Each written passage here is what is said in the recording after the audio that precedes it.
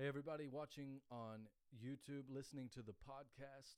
This message today is going to be powerful. I want you to turn with me to Psalm chapter 1. Psalm chapter 1. And I want to put this into your spirit, kind of in line with the same thing I talked about in the last video, that your faith doesn't have to be weak. And it's true that it doesn't, but you need to know more. Like, how do you not have weak faith?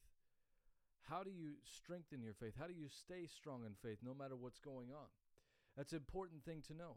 Go with me to Psalm chapter 1, and I'm gonna just put a faith injection into you today. Psalm 1 and verse 1. The Bible says, "Blessed, happy, fortunate, prosperous, and enviable is the man who walks and lives not in the counsel of the ungodly, following their advice, their plans, and purposes, nor stands submissive and inactive in the path where sinners walk, nor sits down to relax and rest where the scornful and the mockers gather." Verse 2, But his delight and desire are in the law of the Lord, and on his law, the precepts, the instructions, the teachings of God, he habitually meditates, ponders, and studies by day and by night. And he shall be like a tree firmly planted and tended by the streams of water, ready to bring forth its fruit in its season. Its leaf also shall not fade or wither, and everything he does shall prosper. Now, I want you to notice a trend here. The Bible says that as a child of God, we are blessed, happy, fortunate, prosperous, and enviable. Those are the things that are within our supernatural identification with Christ. And so, since the Bible says we are blessed, it gives a few stipulations. But the main thing I want to point out here is that our delight and desire are in the law of the Lord. And on his law, the precepts, the instructions, the teachings of God, the Bible, in other words, we habitually meditate day and night, all the time. So you don't allow yourself to speak doubt and unbelief. That's one of the major keys I want to put into your spirit today. Faith comes by hearing, and hearing by the word of God, but faith is activated. One of the ways is by the words we speak. It's a spiritual law. And don't allow yourself to get to a place where you say, well, if I want to be a Christian, and especially a Word of Faith Christian, which to me that doesn't even make sense. Word of Faith is not a denomination. Word of Faith is literally who God is and what he set up from Genesis chapter 1. He spoke it and it was. So anyways, if we line our mouth up with doubt and unbelief, then we're still going to have what we say. But if we choose to line our mouth up with what the Bible says, then we will inevitably have what the Bible says, whether it happens instantly or it takes a few days or months or sometimes years. But the question is, are you going to allow the circumstances to cause you to grow weary in doing good and speaking God's word? Are you going to allow the circumstances or people's opinions or the opinions of family members or just the circumstances in general to cause you to grow weary and begin to doubt if the word of God is really going to work? You have to decide within yourself. The Bible says, Psalm 1, I'm going to read to you verse 3 again. Here's what the Bible says. "And you will be like a tree firmly planted and tended by the streams of water, ready to bring forth its fruit in every season. Your leaves will never wither, and you will prosper in everything you do." So there's no such thing as a down season unless you allow there to be one as a child of God. According to this scripture and many others, no such thing as a down season. You could feel like the season is rough or whatever, but your feelings don't matter when it comes to the reality of faith. Your feelings are irrelevant when it comes to what's really happening regarding your faith. You could feel weak in faith, but that doesn't mean you are weak in faith. You could feel tired. You could feel like you're weary in doing good. Well, how do you fight against that? Go with me to, we'll go to Mark chapter 5 first. Mark chapter 5. And this woman with the issue of blood, go down to verse 24. This woman with the issue of blood, This is a powerful principle of faith. It's a powerful faith key that in this context, it applies to healing and receiving healing in your body and a miracle. And a lot of people need that. But this key of faith can be applied to every area of life. Listen to what happens. Matthew 5 and verse 24. The Bible says, "And Jesus went with him, and a great crowd kept following him and pressed him from all sides so as almost to suffocate him." That's a lot of people. Verse 25, "And there was a woman who had had a flow of blood for 12 years, and who had endured much suffering under the hands of many physicians, and had spent all she had, and was no better, but instead grew worse." Do you see how dramatic this picture is right now? Not only was she suffering for 12 years with constant bleeding, that's bad enough, but she suffered under the hands of many doctors, many physicians, and had spent all the money she had to get better, but she didn't get better. She didn't even stay the same. She actually got worse. That's a frustrating situation. Verse 27, "She had heard the reports concerning Jesus." So faith comes right there. Faith comes by hearing, and hearing by the word of God. She heard the reports concerning Jesus. So now faith comes. "And she came up behind him in the crowd and touched his garment." In some translations, I like the way the New Living Translation says it. She said to herself that if she can just touch the hem of his garment, she will be healed. Not she might be, not she can be, she will be. Total confidence in who Jesus is and what he can do. Total confidence that not only can he do it for people, but he will do it for her.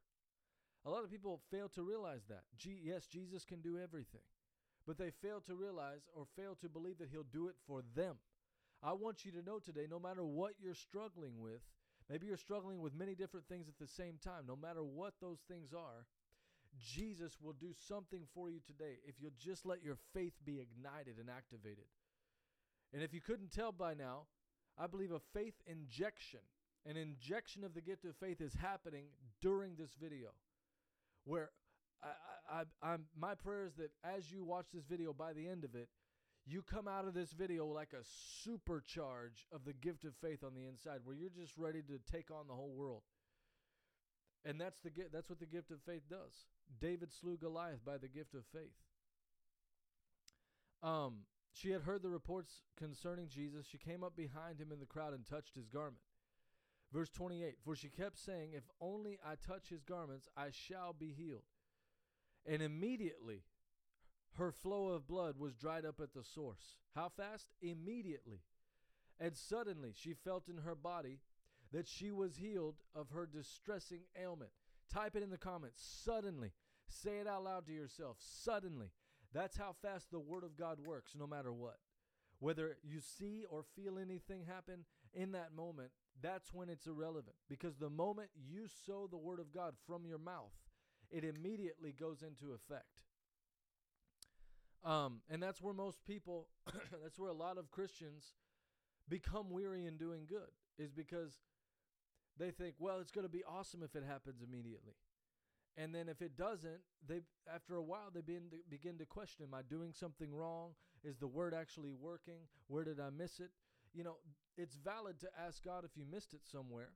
However, you could be sure that you haven't missed it somewhere, as long as you stay living holy for God. Don't live in sin and expect, all this stuff to work. That's a whole different video. However, you stay living holy for the Lord. You stay seeking his face, and you continue speaking his word. Don't allow yourself to speak doubt and unbelief. If you have allowed yourself to speak doubt and unbelief, if that convicts you right now, just repent and ask God, forgive me. I've been speaking doubt and unbelief. I repent for that. Get that right between you and God right now. And then by the end of this video, you'll be ready to take on Goliath, whatever's going on in your life. And Jesus, recognizing in himself, verse 30, that the power proceeding from him had gone forth, turned around immediately in the crowd and said, "Who touched my clothes?" And the disciples kept saying to him, "You see the crowd pressing hard around you from all sides, and you ask, 'Who touched me?'" Excuse me.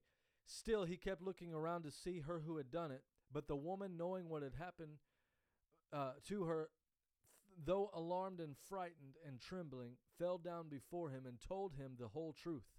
And he said to her, Daughter, your faith, your trust and confidence in me, springing from faith in God, has restored you to health. Go in peace and be continually healed and freed from your distressing bodily disease or your sickness. So he said to her, Your faith has made you well. And that happened. Again, she heard about Jesus. She said to herself, if I could just touch his clothes, I will be healed. And then she actually had to go do it. She had to press through the crowd and actually go touch him, which I'm sure was an embarrassing situation. She had to press through social anxiety or whatever to go and actually do that. It will cost you something to go and obey God. It just will. It will cost you discomfort. It will cost you risking social embarrassment sometimes to go and do what God tells you to do. My question to you is, what do you want more? The acceptance of other people or your miracle from God? What do you care about more? Walking in obedience with what God tells you to do or the opinions of the world? What do you want more? You have to die to that stuff. You have to die to any desire to have the world agree or support or approve of your walk with God. You have to die to that stuff. The Holy Ghost is our comforter. So we can't just look for natural comfort and trust that. You have to rely on the comforter of the Holy Spirit and do what God told you to do regardless. You have to face the risks of being socially unpopular or whatever the case is. You have to sometimes risk being disowned by friends and family in order to do what God tells you to do. You have to risk that stuff. You have to risk social embarrassment. Who cares? What do you care about more? What God has for you and living in the blessing of the Lord, or people's opinions? Die to that stuff. Ask God to help you die to that stuff, because that will hold back your faith. That will hold you in a spiritual prison and in a mental prison for the rest of your life. It will. So die to that stuff. And so Jesus told her, your faith has made you well. How powerful is that? The same is true for us. Our faith, hearing about who Jesus is and acting upon that faith by speaking the word of God. That's one of the ways that faith is activated. Faith is activated through what you say, as much as doubt and unbelief is activated through what you say. Go with me to Galatians chapter 6. This will be the last scripture as far as I know. Galatians chapter 6. And I'm going to switch my version here. I'm going to go to the New Living Translation.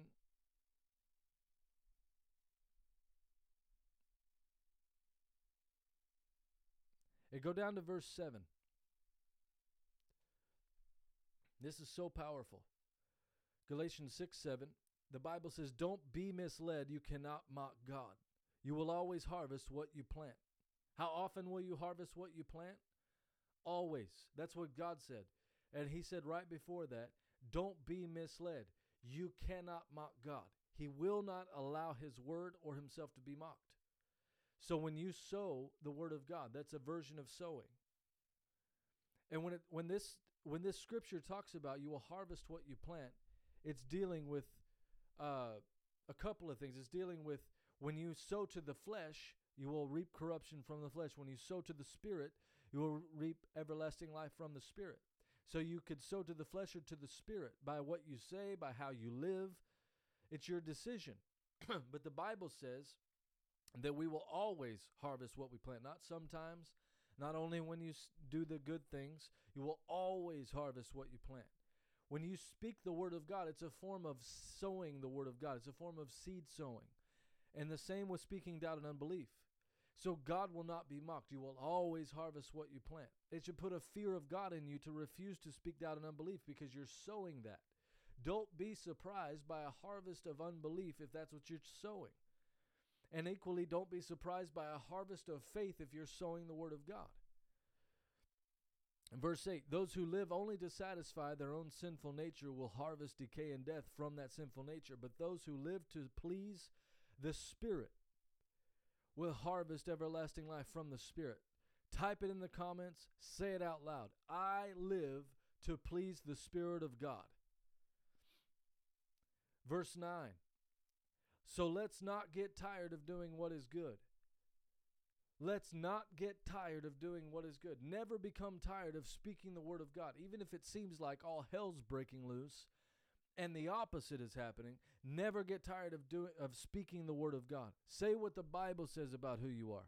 If you have pain in your body, you feel symptoms of sickness in your body, say, I thank you, Father, that Jesus is my healer. And 1 Peter 2:24 says, by his stripes I was healed. I thank you that I'm healed.